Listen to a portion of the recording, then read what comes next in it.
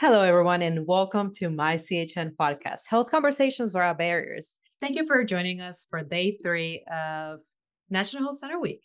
And today's title is Agricultural Worker Health.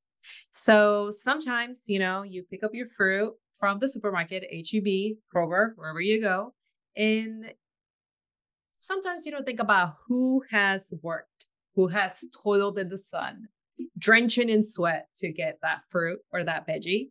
And today we're going to talk about the health of a very important group, or agricultural workers. Yeah, so a lot of people don't know, but our agriculturals are migrant workers. So what does that tell you? They don't have access to healthcare.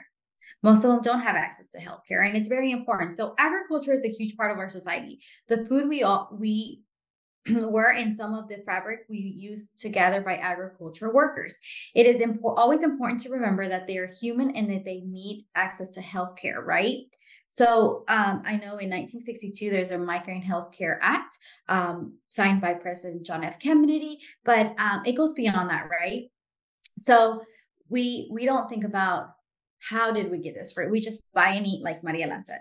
However, they are migrant workers, and they do need that care. So, as CHN, my CHN, what we do is we actually have programs that help those that don't have insurance or aren't able to get insurance, and we're able to see them at a lower cost.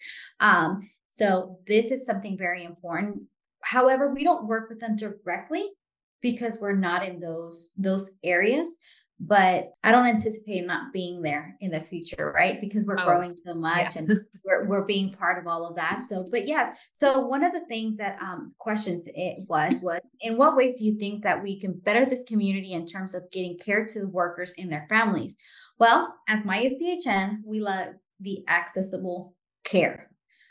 So not only do we have different locations throughout Brazoria County, we have Galveston County and Southeast Harris County, but we also offer virtual care for those family members that aren't able to come to our clinics. In their language.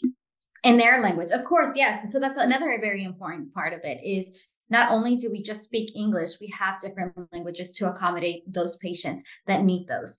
We're going to meet those needs. And that's something very important that we do. And that's why we cater to the Agricultural Worker Health Day.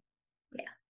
So on that note, we will be volunteering for Harvest for Hungry here in Freeport. It's really exciting because there's another organization that does a lot for the community. What they do is they actually grow their own fruits and veggies, and they teach families, low-income families, how to pick their own fruits and how they're trying to do more like a healthy style of living as well. And so what we're going to do is we're going to volunteer, and we're going to help the Harvest for the Hungry for the day. So it's really exciting. I'm really excited about that. So thank you for listening, and we'll be back for day 4 for Patient Appreciation Day.